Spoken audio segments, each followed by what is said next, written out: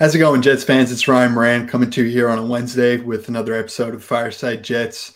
Today, we're going to do a little film room work on one of the top free agent safeties that's currently set to hit the market from the Philadelphia Eagles and CJ Gardner-Johnson. Obviously, there is a chance that he ends up getting franchise tagged, but just for the moment, with some unknowns, obviously there with their cap situation being pretty tight, we'll go over some clips here of one of the top safeties that the Jets could possibly pursue this free agency.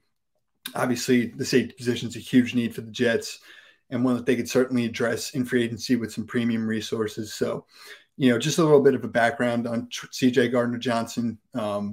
He's a 2019 fourth-round draft pick of the Saints. Spent the first 3 years of his career there and ended up being traded to the Eagles shortly before the 2022 regular season started. In 4 years, he's played 55 games. The real issue, just from a durability standpoint with him, has been each of the last 2 years, he's only played in 12 games each of 2021 and 22 seasons. So, availability the last 2 years has been a bit of a worry with him. But from a production standpoint, when he's on the field, all 4 years of his career, he's had at least 7 pass breakups with a career high of 13. In just 12 games, like I said, in 2022, he had 6 interceptions. And obviously the Jets defense, in order for them to improve from being 4th overall to being the best next year, takeaways are going to be a pretty huge point of emphasis. Obviously, the Jets only had 2 in the final 7 games. So in that regard alone, CJ Gardner-Johnson would be, huge. And we'll see some of his ball skills and some of the film cut-ups that I have for you guys. And then the 3 games I studied of him were week 5 at Arizona, week 6 against Dallas, and week 10 against Washington.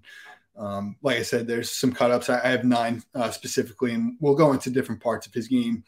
In terms of his strengths and weaknesses, there's a whole lot to like. He's obviously a very young player who just turned 25. So you have youth and upside on, somebody like him if the Jets were to go after him.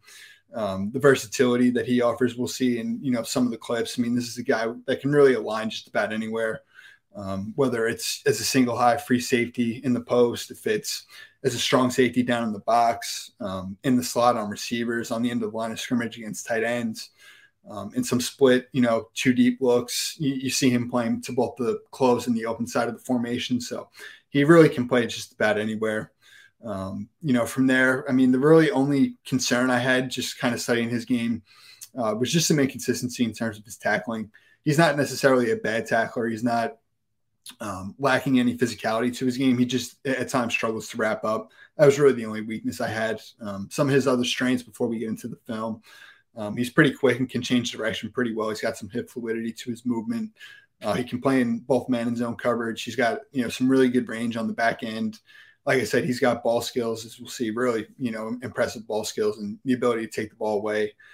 He's physical and can play the run, which we'll see. Like I said, his tackling just comes from, a lack of wrapping as much as anything. Mentally, I was impressed with his ability to process things. He can read and react, and really from there, he takes pretty sound pursuit angles, which we'll see in one specific clip. So overall, he offers a ton to like, the ability to take the ball away, the ability to play in man coverage, his range on the back end. There's so much to, really like about CJ Gardner-Johnson, and, excited to go over some of these clips as we'll get into it here. So as we'll see in this first clip here, he's working his way down into the box, and he's going to have man coverage responsibilities on Rondale Moore, a receiver who's aligned in the backfield here.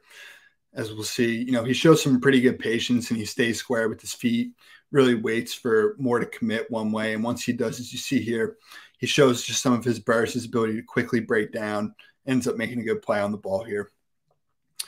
Here we'll see, he's, like I said, got the ability to play on the end of the line of scrimmage and man up against tight ends like we see here against Zach Ertz.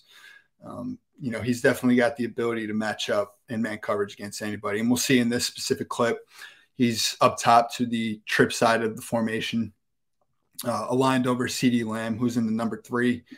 I want to say this was the 3rd down as well. So, he's got that ability in, key situations to really man up against running backs, wide receivers, and tight ends.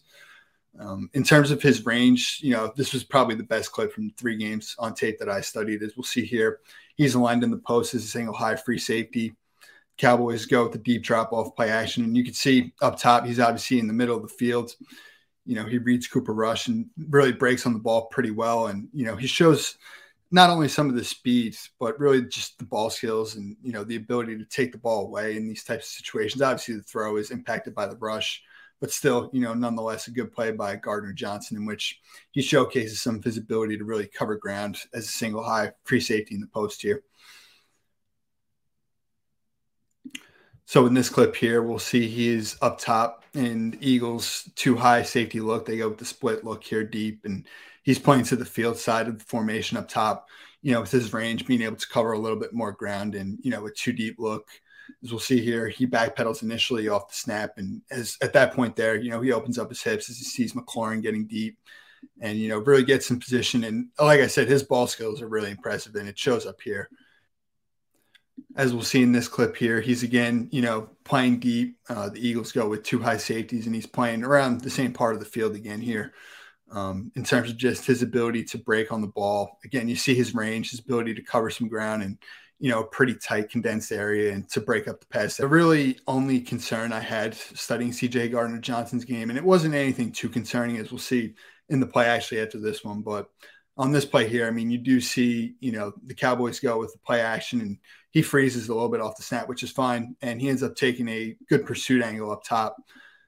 He goes pretty flat, to really get himself in good position. But one of his issues at times was just really wrapping up and finishing plays. He gets freezed up just a bit by the play action, but ends up, taking it, like I said, a good pursuit angle, really gets over the top, as you see, but just really doesn't get low enough and doesn't wrap. So that was really the only issue I saw, on a few specific plays. But again, on this one, we'll see, he works his way down into the box and shows his ability to play against the run. You see his physicality here. And when he goes low, he is a physical, tough player. And I think people really got to see that in the Super Bowl. One of the areas of strengths to CJ Gardner Johnson's game that jumped out to me was just his ability mentally to process things, read and react in real time. And when push comes to shove, ultimately take sound pursuit angles to the point. As we'll see here, the Cardinals go with a little slot screen, and, there's some space there at the bottom of the screen outside the numbers, as you can see, as the Eagles are really flowing to the ball here. CJ Gardner Johnson recognizes that space outside, and as you can see, he ends up cutting off, I want to say that's Rondale Moore's angle here, and forces him back inside to get to see it from this angle. His ability to really drive, work downhill. This was a 2-minute situation, so you see the space that's to the outside. Obviously, the runner's going to look to get out of bounds. Gardner Johnson sees that there's, a void on the outside, really no help to, make a stop. And he does a good job after initially breaking down of, adapting and really getting outside and forcing more, back inside, funneling him to the help. So just his ability mentally to process some of those things and take good pursuit angles was definitely a strength of CJ Gardner Johnson's game.